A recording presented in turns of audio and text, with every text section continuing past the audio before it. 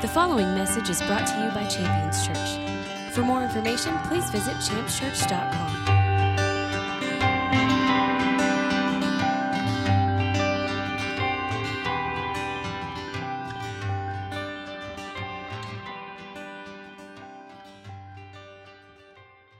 I want to give an invitation to Christina Dickey to come and share a couple of things with us. We celebrate a very special day today. For some of you, you may be aware of some of the calendar as far as the Jewish holidays are concerned.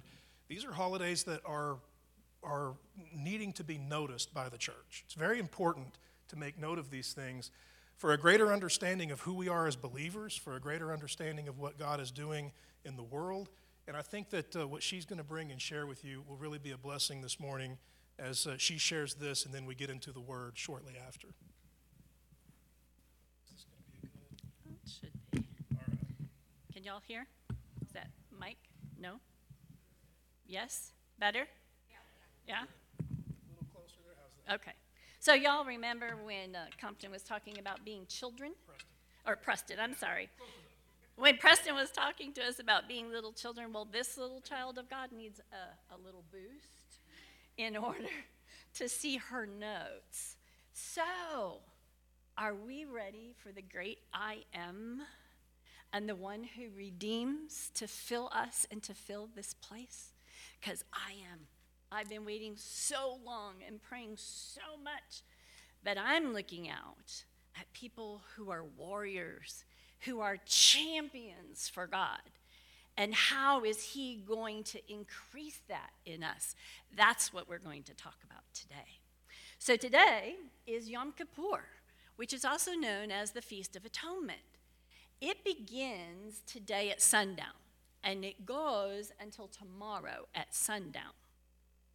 Leviticus 23, 26 to 27, the Lord spoke to Moses, saying, on exactly the 10th day of the 7th month of this day of atonement, it shall be a holy convocation for you, and you shall humble your souls and present an offering by fire to the Lord. In Leviticus 16, God gave instruction to Aaron how the Day of Atonement was supposed to go. Step by step, it's laid out there if you want to read Leviticus 16. In this solemn holy day, the word atonement means to cover over one's debt. In the days of Moses, Aaron, a priest, would sacrifice 2 male goats before God. One goat was sacrificed for a sin offering as a substitute for sinful man. Rather than man paying the price of death for his sin, the goat's blood was spilled instead. As Christians, we know that this was a foreshadowing of Jesus taking on all our sins forever when he died on the cross for us. The second goat had a different fate. It became a scapegoat. That goat was symbolically given all the sins of the state of Israel. And then someone took that goat and led it far away from the encampment of Israel into the wilderness, and that goat was to never return with the sins of Israel.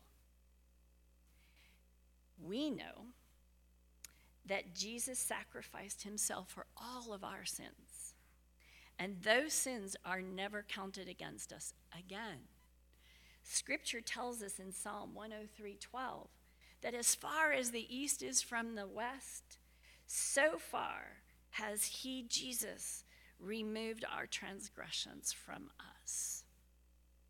Yom Kippur will be celebrated by Jews at sundown tonight until sundown tomorrow night by feasting, fasting, wearing white garments, and saying their prescribed prayers as they seek God's forgiveness and cleansing from their sins, but especially as a nation. Christians, of course, do not celebrate Yom Kippur as our Jewish brethren do. but we do rejoice in the accomplishment of atonement once and for all by the one true Lamb, Jesus Christ. The Jewish feast days were given to Israel by God. These feast days then pointed to Jesus in some way. While we as Christians are not required to celebrate Yom Kippur because we have Jesus, individually and as a community, we can participate by praying and fasting and for the sins of our nation. Does our sin have some nations we need to repent? Our state, and anything else that God puts on your heart that may be personal or family that need to be repented. Tonight at sundown until tomorrow at sundown. What a great time to do this for our nation and our state. We know that on the cross, Jesus took on all our sins, which are totally forgiven. He paid the full debt. We as a community are so much more powerful praying for our sins and the sins of our nation than as an individual. So Compton's going to talk about that further. I'm sorry, Compton, you know what? Or Preston, you know why I call you Compton? I have a dear friend named Compton in Trinidad, and you remind me of him. So take it as a blessing. He is very good looking.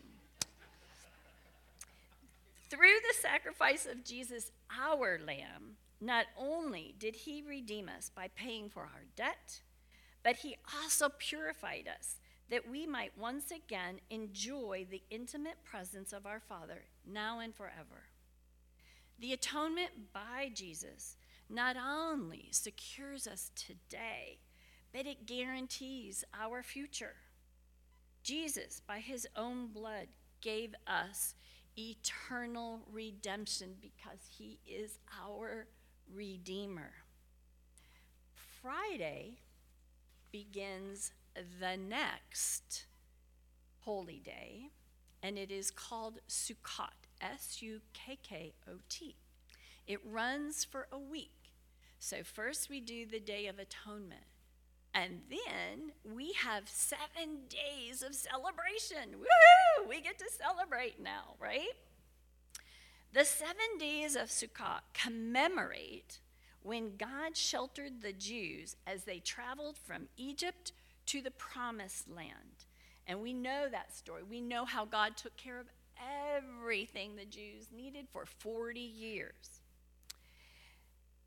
The 4 kinds express the Jews' unity and belief in God's omnipresence, and we as Christians know God is omnipresent. Coming after the solemn high holy days of Rosh Hashanah and today of Yom Kippur, Sukkot is a time of joy and happiness. Why is this so important for us as Christians right now? God, through his current prophets, has been speaking about taking us into his promised land, crossing the Jordan and slaying the giants. And y'all know the giants out there that need to be slain, that are contrary to God. So those are our giants that we're getting ready to slay. But God wants more. He wants to take us from glory to glory to glory, and it's his glory. Several of us prayed the covenant of 1607. And if you're not familiar with that covenant, it was the covenant written by Pastor Robert Hunt when he landed on the beach with his men, planted a cross, and prayed this covenant for our nation. Our nation has a sacred covenant with the Lord God from its conception. That same covenant was spoken by George Washington as he was led to defeat the strongest empire in the entire world. How was a ragtag army going to defeat that?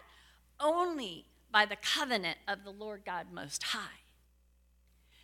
During all of this mess with what humanity has called COVID, and some are now calling a plague, many of us were called to pray the covenant of 1607 again, renewing our covenant with the Lord God Most High. Well, in June, God called it Command the Forward. Forward, spelled like the beginning of a book. This is your forward as a nation. I'm not done with you yet, America. Not even close. But you have to agree. You have to command it. So June, July, and August was about commanding the forward. But now, God wants us to command his forward. And what is that forward? We as believers already have the Holy Spirit. But baptism by fire is a purifying and sanctifying work. And baptism by fire is God's forward. Do you see these empty seats in here? We have often spoken of how as God brings his brokenhearted and his prodigals to us, how are we going to steward them? How are we going to receive them? Well, God has determined a soul to sit in every one of those seats, and it just isn't full yet. Yet. But it will be, because God is saying, I want more of you. I want you to come closer, and I'm inviting you into the baptism by fire.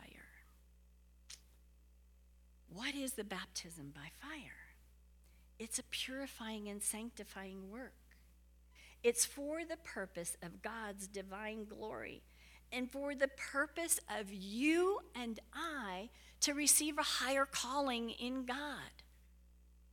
He's calling us to be steadfast and to press into him. And the more we press into him, the more we want to press into him. It's a glorious thing. He will take us through the storms into more glory. Baptism by fire is a process to be embraced as a sovereign work God wants to do in each one of us. Matthew 3:11 is when John the Baptist is speaking. He says, I baptize you with water for repentance, but after me will come one who is more powerful than I, and I am not fit to carry his sandals. He will baptize you with Holy Spirit and fire. I always thought it was the same thing. But it isn't. We have Holy Spirit. Now God's saying, I want to baptize you in fire. This is what God wants us to do now, to receive his baptism by fire, to prepare us for his glory. So imagine after that, the glory of God just radiating from us as we receive God's prodigals and his brokenhearted, and we're going to be running around as little glory lights, ready to receive every soul that is meant to be in a seat. That's what God wants for us. Now, I'm an avid follower of Dutch Sheets, and many of you know that. And they have been praying during this covenant of 1607 declaration. What does God want us to do next? How do we prepare for this? And on Friday, he provided 5 steps of how we individually and even corporately take these steps. So y'all ready to hear these steps? Yeah, I'm ready to give them. Step number 1, God has given us free will. He's not going to make us do anything that we don't want to do. So step number 1 is pray about baptism by fire. And we ourselves offer up ourselves as a living sacrifice. We surrender all to God and say, I want baptism by fire. Secondly, position ourselves by preparing our hearts and minds to receive baptism by fire. And what a perfect day in which to do this on the Day of Atonement. Start that cleansing. Start that process of asking the Lord what needs to be adjusted in my life. The Lord asks us to lay ourselves bare for him in submission. Draw closer to him through prayer, communion, fasting, and just being still in his presence and knowing that God is God. Do a spiritual checkup. Ask Holy Spirit if there's anything in us that needs to be repaired. Are we holding on to anger, forgiveness, unforgiveness, bitterness? Whatever it may be, give it up to God. He can get rid of that. He can wash it out. And this is the perfect day through tomorrow in which to do that. God wants us to be part of the process. Ask him for baptism by fire. The fourth one is worship. It isn't the praise itself that God wants. He's wanting us, the seekers of worship, whom he loves and wants an intimate relationship with, to come to him. How do we worship God?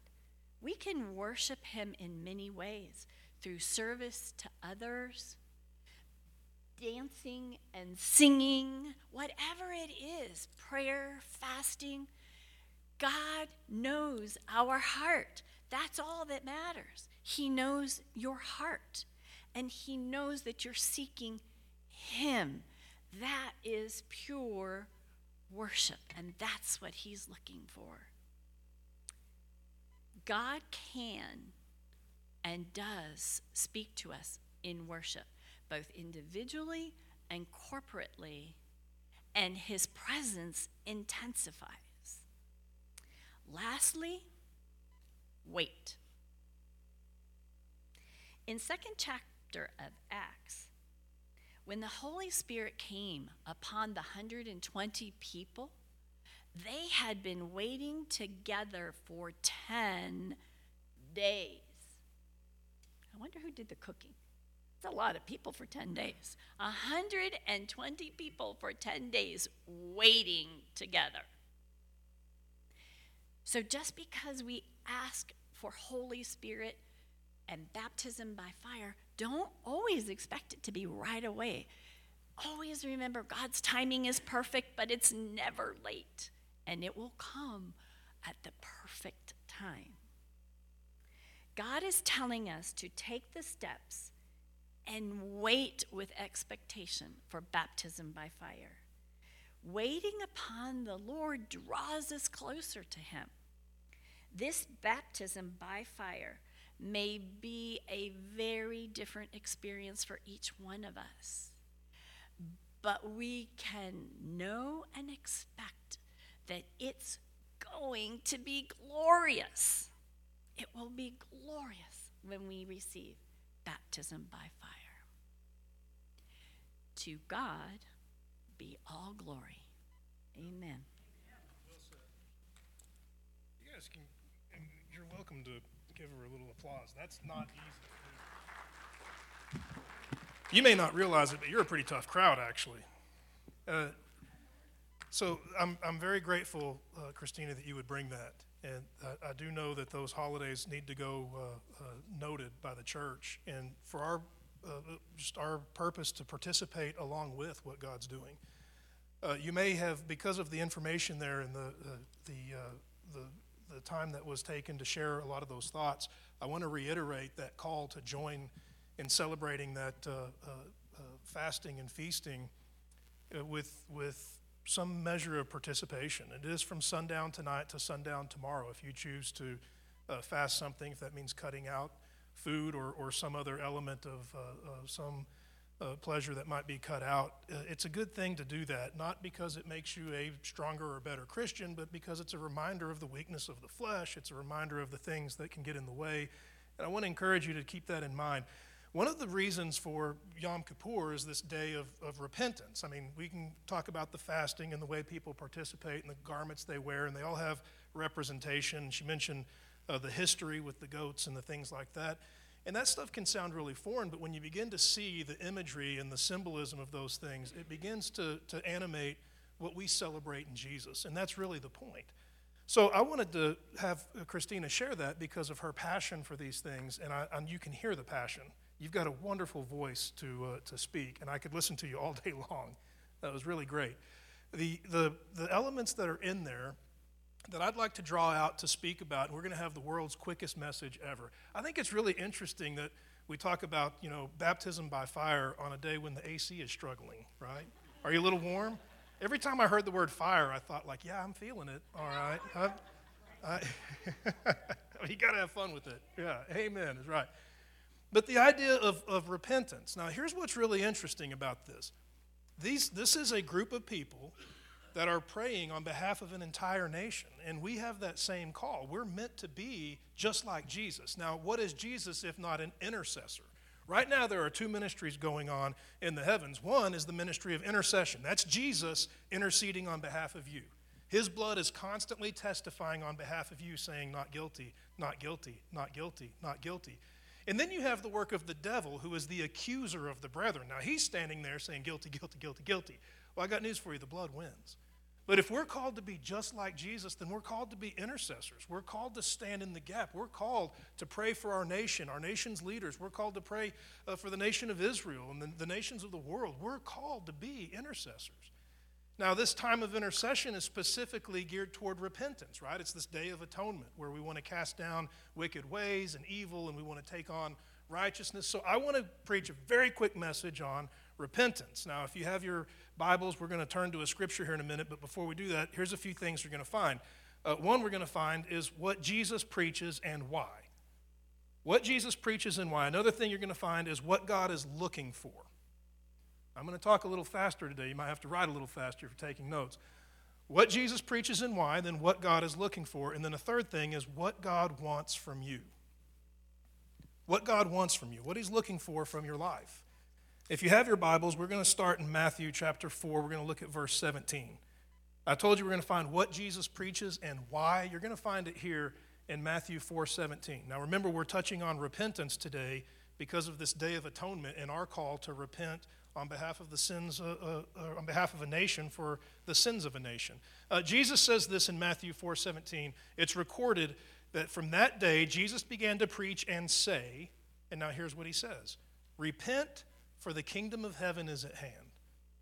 Repent, for the kingdom of heaven is at hand. Basically, what's being revealed here is that Jesus, who preaches a lot of messages and shares a lot of wisdom and brings the truth of the kingdom of God into the world for all of our benefit, opens up these messages with the purpose for this message. That purpose is repentance. It's the reason why he opened his mouth in the first place. That's why the scripture would tell us from that day forward, when he began to speak, he would say, repent, for the kingdom of heaven is at hand. No matter what it was that he spoke about, the purpose was to bring about repentance. And here's why. I told you we're going to move fast. The reason for this is because repentance gets noticed. It does something. Let me give you an interesting passage of scripture. See if you don't find the word repent here as I read. Luke 15:10. Jesus says, I tell you, there's joy amongst all of the angels over one sinner who repents. The angels rejoice. And why would they rejoice if they didn't see the value of this wonderful work, the value of repentance? Here's another element that we need to find in the scripture. I did tell you we're going to find what God is looking for. I want to give you a passage of scripture, and then we're going to read between the lines. Now, before I give you this passage of scripture, I got to tell you a little bit about my upbringing in church, right? I mean, church was meant to be this place where there was community, where there were like-minded people that had faith to see God do great things. And I've seen wonderful things take place in the church community. I've seen people who had a need for some kind of miracle receive that miracle, and it's just been really amazing to see. But miracles are listed throughout the Scripture as something that people have witnessed, but they have a purpose behind them. Like there's a reason why, as Jesus ministers, there are signs and wonders. There's incredible and powerful things that take place. It's not just because God's showing off. It's actually meant to inspire something. And if we miss the point of what those signs and wonders and miracles are meant to inspire, then we can become a people that are just, excited by signs, wonders, and miracles, and then we miss the point. And I don't want to be one of those people. I want to get the point. If God's doing it on purpose, I want to know what that purpose is so that I can receive the benefit of it or participate in it. So here's a passage of Scripture from Matthew chapter 11. It's verse 20. And you got to understand, leading into this one little passage of Scripture, Jesus has been ministering, he's been preaching, and as he's preaching, he does these great and powerful works. People that are sick get healed. There are miraculous things take place, like you have masses of people fed with one person's lunch. I mean, all kinds of stuff that would have just been incredible to witness. To have been present and to seen these things would have been, it would have been something that you would write home about. It would get your attention. Now the question is, why is God after your attention? What's the point of the sign and wonder? Well, let me read this to you, and we'll see if we can't just read between the lines together. It's Matthew chapter 11, verse 20.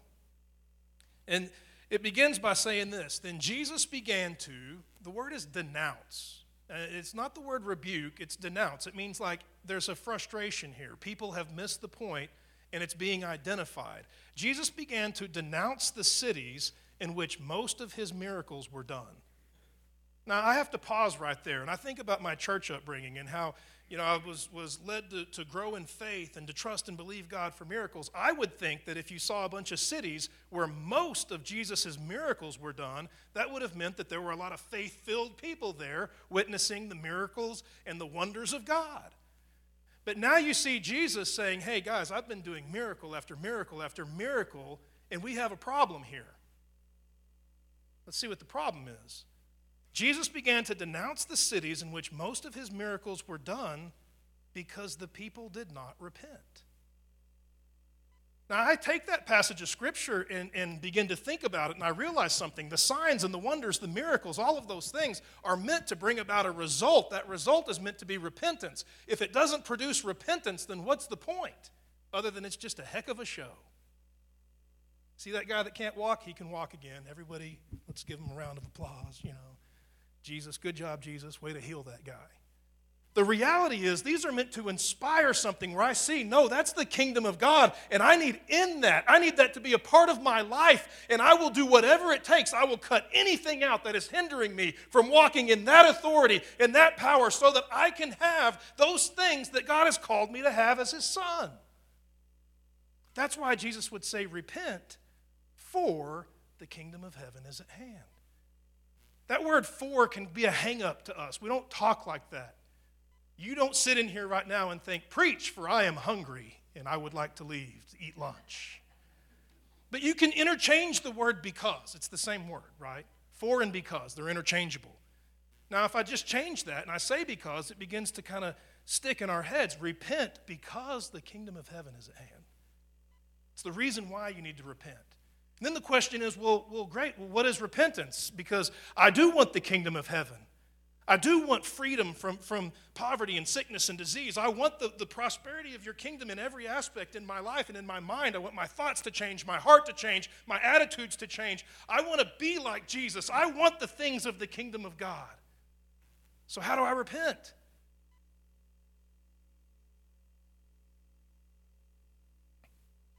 You got to know what repentance is. It's change. That's literally what it means. It's not just an apology. It's not just, hey, God, I'm a sinner and I'm really sorry about that. We're just going to have to deal with it, though.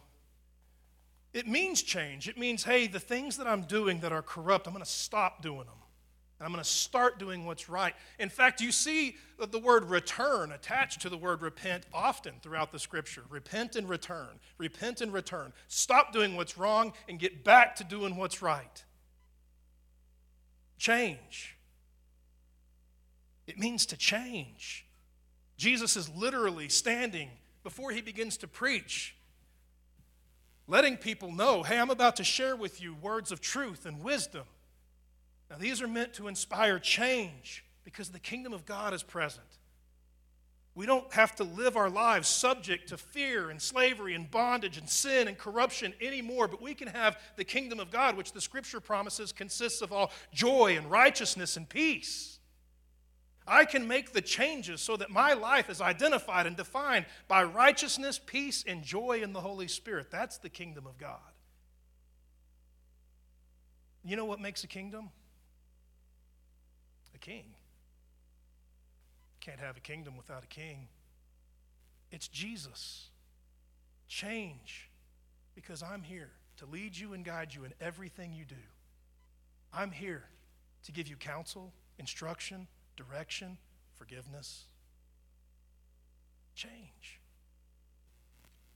Change is a terrifying thing. It's terrifying because there's some elements that get in the way of change. I wrote a few down. Now, these aren't absolute, right? But these are things that can make change hard. Now, remember, we're talking about repentance, and we're called to intercede. We're called to be in this time of repentance for our nation. And I hope you participate in what was shared earlier with Yom Kippur, to come together and to just say, you know, we're going to take 24 hours. It's actually 25. But we're going to take this time, and we're going to pray, and we're going to repent on behalf of our nation for all the corruption that exists. What a powerful and wonderful calling. But that's going to mean change, and change can be terrifying, especially at the individual and the personal level. You know, I don't have any problem asking God to fix the nation, right? Because I'm just a drop in the bucket in this country. Just one of 300 million something faces. We start dealing with my issues, my heart, my corruption, my error, my transgression, my iniquity. We start dealing with those things, and it gets terrifying really fast. Change. These are some things that hinder change. One is going to be the mystery of change. Change obviously means it's not staying the same, right? Is that the most profound thing you've heard today? Change is not staying the same. If it stays the same, nothing changed.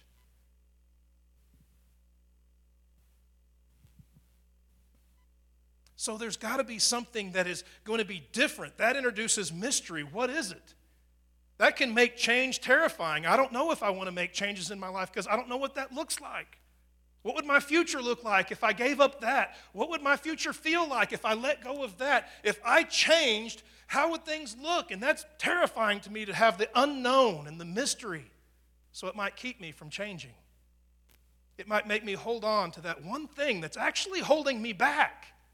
But because I can't see past that one thing, because I'm so myopic that I can't see past the mystery of what things might be like, then I hold on. Here's a passage of Scripture for you to take if there's mystery keeping you from change. Jeremiah 29:11. Jeremiah 29:11. It's God speaking to you. And here's what God has to say to you. I know the plans that I have for your life. That means you're not an accident. That means that you're not being dealt with in real time. It's not like, oh my gosh, you messed up again. How are we going to fix it this time? I know the plans I have for you. I've known them from the very beginning. You are on purpose. You are intentional. You are powerful. And you are released at this time in this place for a purpose. I know the plans I have for you. Now listen to what kind of plans they are. Plans for prosperity, not disaster. Oh man, how liberating is that? My plans for you are for you to do something great, not fall to pieces, not become a mockery, but to become a testimony of something powerful and wonderful. I know the plans I have for you for prosperity, not disaster. And then now here's the reason for this prosperous planning: to give you a future and a hope. Let me tell you something. All the mystery that would keep me from repenting is shattered by the idea that a sovereign God who loves me and has my best interest in mind has plans for my life to prosper, to do great, to give me a future and a hope. Another thing that can keep us from change, if we're limited in our capacities to see past it, is going to be having no direction.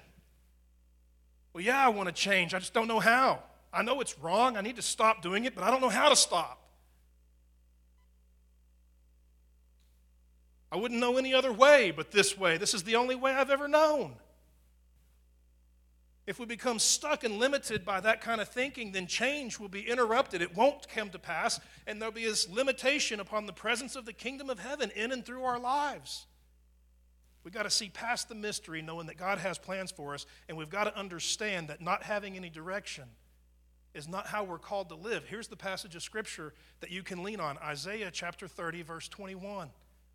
Isaiah 30, verse 21, it's a promise from God to you. You can take this into your prayer life, and you can desire God's direction in your life based on this Scripture. Here's the promise. You, who? You will hear a voice. You'll hear a voice saying, this is the way, walk in it, whenever you turn to the right or to the left. That's God's promise that I will never be without direction. When I come to a place where I know there's got to be a change and I just don't know how to do it, I can go to Him and say, Father, you promised to be a voice guiding my life, telling me which way to turn. I know this, I can't keep going straight. I got to turn, right or left.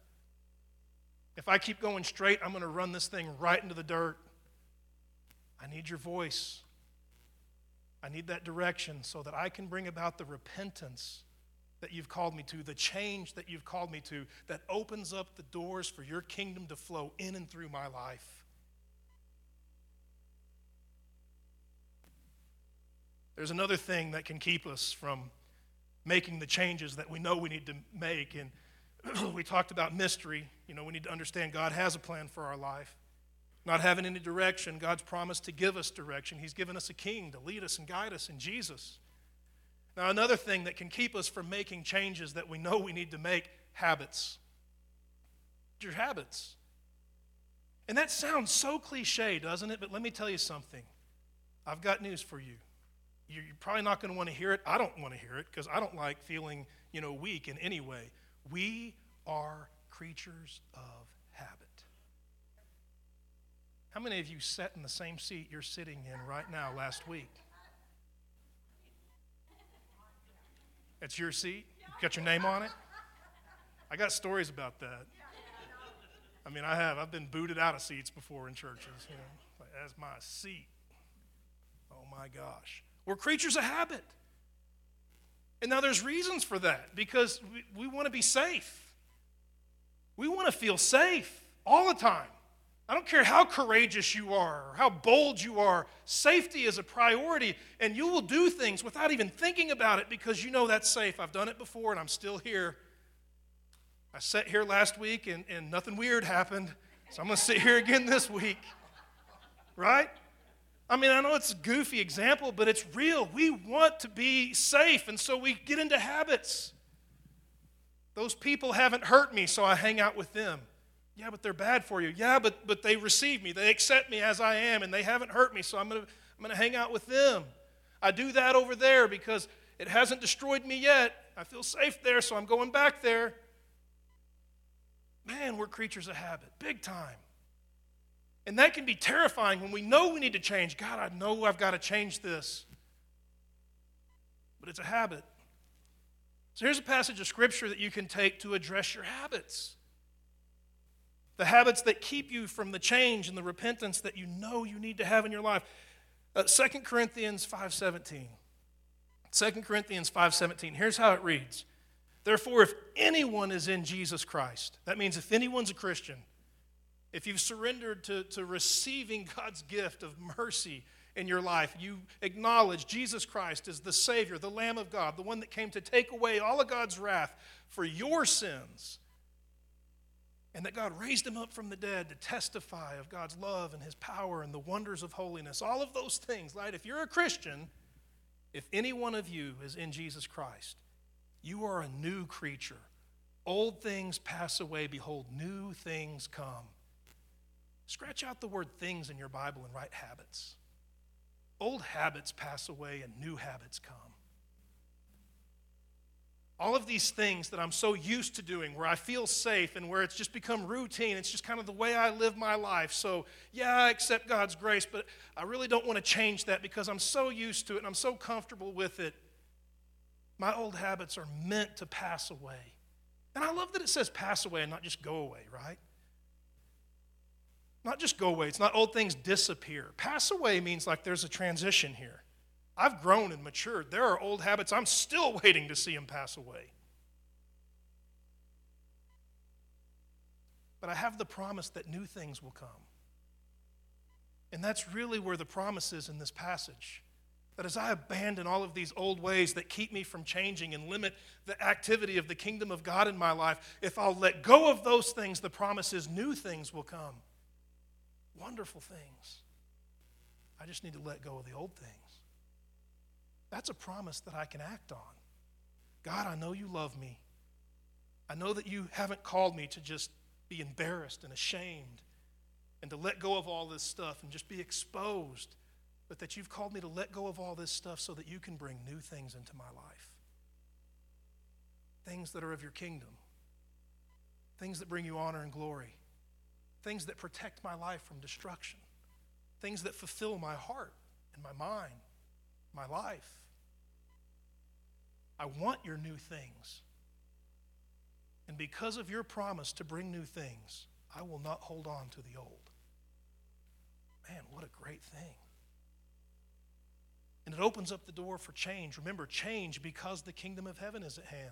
Our call to intercede for our nation over Yom Kippur, our call to intercede for the whole world over Yom Kippur is our equipping to call out for change. Father, we repent on behalf of this nation.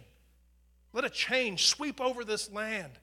An awareness of the difference between darkness and light and sickness and death and life and prosperity. And let us choose life. Let a conviction rise in the hearts of men and women. Let truth prevail. Let me tell you something. You run out of stuff to pray, just pray that. God, let truth prevail. Let truth prevail.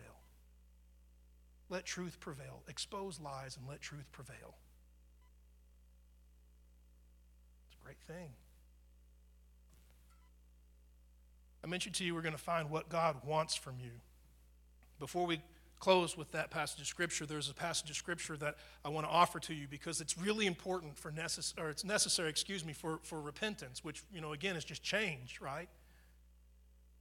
There's a motivation that takes place inside the heart that pushes us to these changes, that can even equip us to overcome the fear of the mysterious and not having any direction or the habits that we have formed in our lives.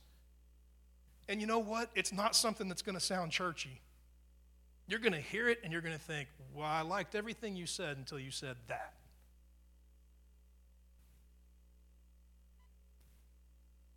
Write this word down for your notes. Sorrow. Sorrow.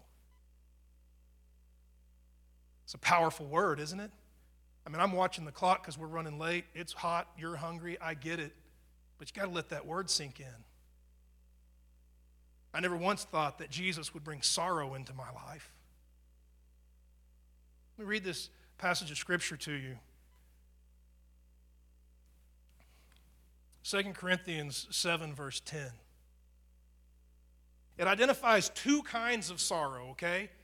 I want to read it, and then we'll break it down very quickly. It says, "For there is a sorrow according to the will of God." That means God wills this sorrow on your life. Wrap your mind around that. There is a sorrow that is according to the will of God, and it produces repentance without regret. It produces change without regret. There is a sorrow that's according to the will of God, and it produces repentance without regret and leads to salvation. That doesn't just mean leads to being born again. It means leads to deliverance from that thing that is beating you down. But then you have victory. And then there's another kind of sorrow. And it says, "But the sorrow of the world produces death." Boy, I could take that passage of Scripture and pray on it all day. God, I want to have the right kind of sorrow. I don't want to live a life of shame and depression. I don't want to hate myself. I don't want to think suicidal thoughts. I don't want to go dark but I want that sorrow that moves me to change, that transcends my fear of the mysterious, my lack of direction, and my bad habits, that makes me rise above those things because I'm not going to take it anymore. And lead me to that place of change that leads to victory. That place of change that promises to set me free from regret and leads to your deliverance. Bet you didn't think when you came to church you'd go home praying for God to give you sorrow. I said we're going to find out what God wants from you. I'm going to pull this from the Psalms, and we're going to, pick and choose what we read here for the purpose of time. But somebody who is in the midst of needing to repent. Now, this psalm is historically recorded as a psalm that King David wrote, and he wrote it when he was convicted for, sinful acts and corrupt acts that were really horrendous. We get hung up on maybe the perverse side of it, but the reality is it involved murder and scandal. I mean, it is as slimy as it gets. And now here he is having to deal with his actions, knowing that he has made choices that were destructive, not only to his life, but to an entire nation. And as he's dealing with this, realizing I need some old things to pass away and I need some new things to come, I've got to have change, because if I keep living my life like this, it's not going to end well. Here's what he says. It's from Psalm 51. I have written down here verses 10 through 13, and then we skip to verse 17. So I'm just going to read what I have in my notes. Create in me a clean heart, God, and renew in me a steadfast spirit. Don't take your spirit away from me. Don't take your presence from me. But restore to me the joy of your salvation and sustain me with a willing spirit, so that I might even teach those who are in rebellion your ways, and so that they might turn also and be converted to you. And then here's what he says in verse 17.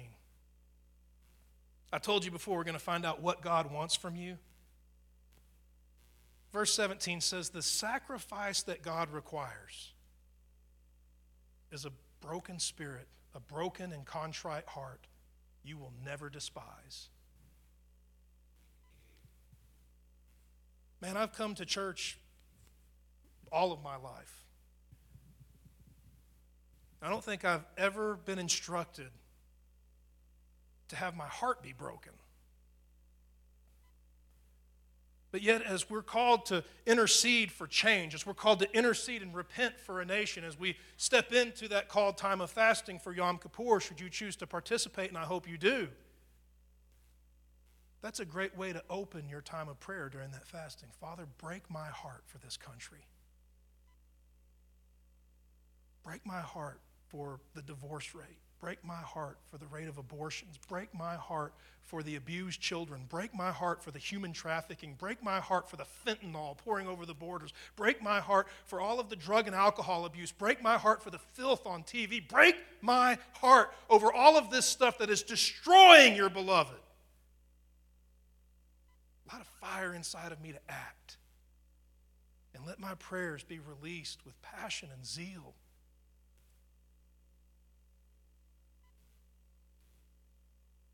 Let it have a motivation other than tradition or habit. Let it not just be religious obligation, but let it be real, because my heart is broken for this country that once stood testifying for freedom of religion and now boasts separation of church and state. What happened to us? Break my heart for these matters. And let my 24-hour, 25-hour fast turn into a lifestyle. But I be a man just like Jesus is described. Listen to this. He was described as a man of sorrows. It doesn't mean that he was depressed. It just meant that everywhere he looked, his heart broke for what he saw. When he looked at men and women that had a powerful call on their life to do great things in the kingdom of God, and he saw it being wasted away, it broke his heart. And it's the reason why he could intercede. The reason why he could act. God, make me just like Jesus. When I look around, let my heart break for what I see. and let there be a motivation in me to act.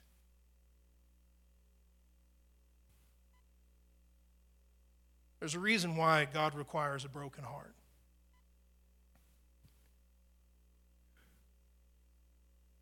You'll find the answer in Luke 4:18. If you got a King James version especially, because the wording is perfect. The reason why God would require a broken heart is because Jesus heals the brokenhearted. If I want the healing of Jesus Christ in my life, I need to bring him a broken heart.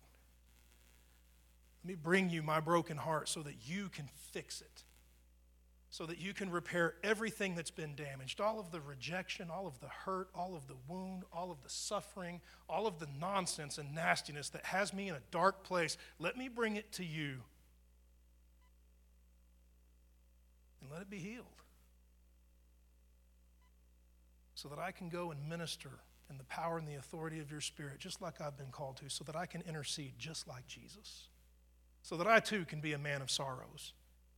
Not meaning I'm depressed, but meaning everywhere I look, when I see people suffering, my heart breaks and I act.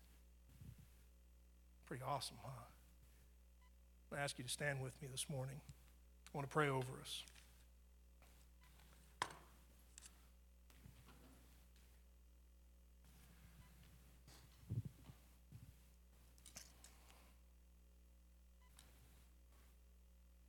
Most of the time when we're faced with the concept of repentance, it's just kind of an exposure of sin. And oftentimes it does consist of that.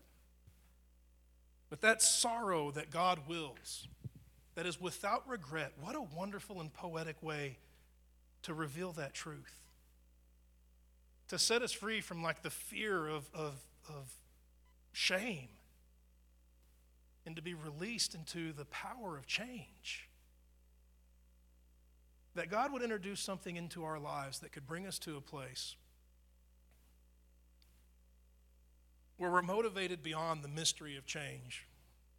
We're not limited by a lack of direction.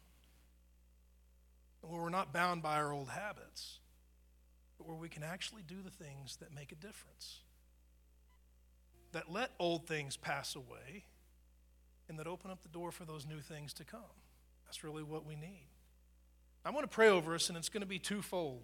I want to pray over us because we need this personally, but not just so we can have it in our lives. I want to pray over us so that we can take this into that Yom Kippur holiday, so that we can participate in that 25-hour focus to repent.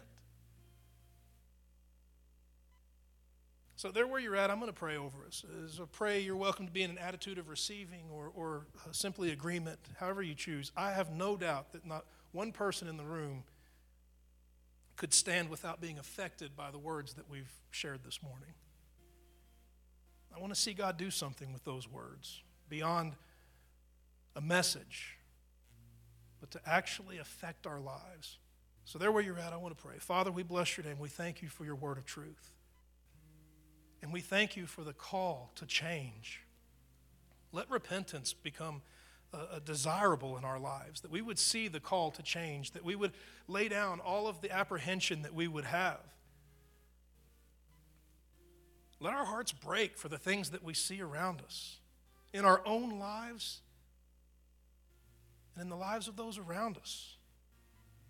And as we turn our eye to the nation, open up our eyes and our understanding and our spirit to be released, to minister at the full capacity that you've released us to by your Holy Spirit, to stand in the gap just like Jesus. You are our Father. Teach us to be intercessors. That we wouldn't be subjected to the learned behavior of others, but that we would be led and we would be guided by your Spirit in these things. And let it be powerful and effective, that we could stand just like your prophets of old, the prayers of a righteous man availing much. And let that happen for your glory here and now. And lead us to a place where we see the value of your kingdom and we surrender our hearts to change. Let every mind in every heart come to know that sorrow that comes with no regret. Set us free from depression and darkness and lead us into salvation, that we might know the change that makes us just like Jesus. We bless your name and we thank you for that mighty and wonderful call. And we accept it. And with great anticipation, celebrate your Spirit moving in and through our lives for your glory. We give you thanks in Jesus' name. And all the saints declare, Amen. Thank you for listening to this message from Champions Church. We invite you to join us this Sunday for our celebration worship service. For more information, please visit us at championschurch.com.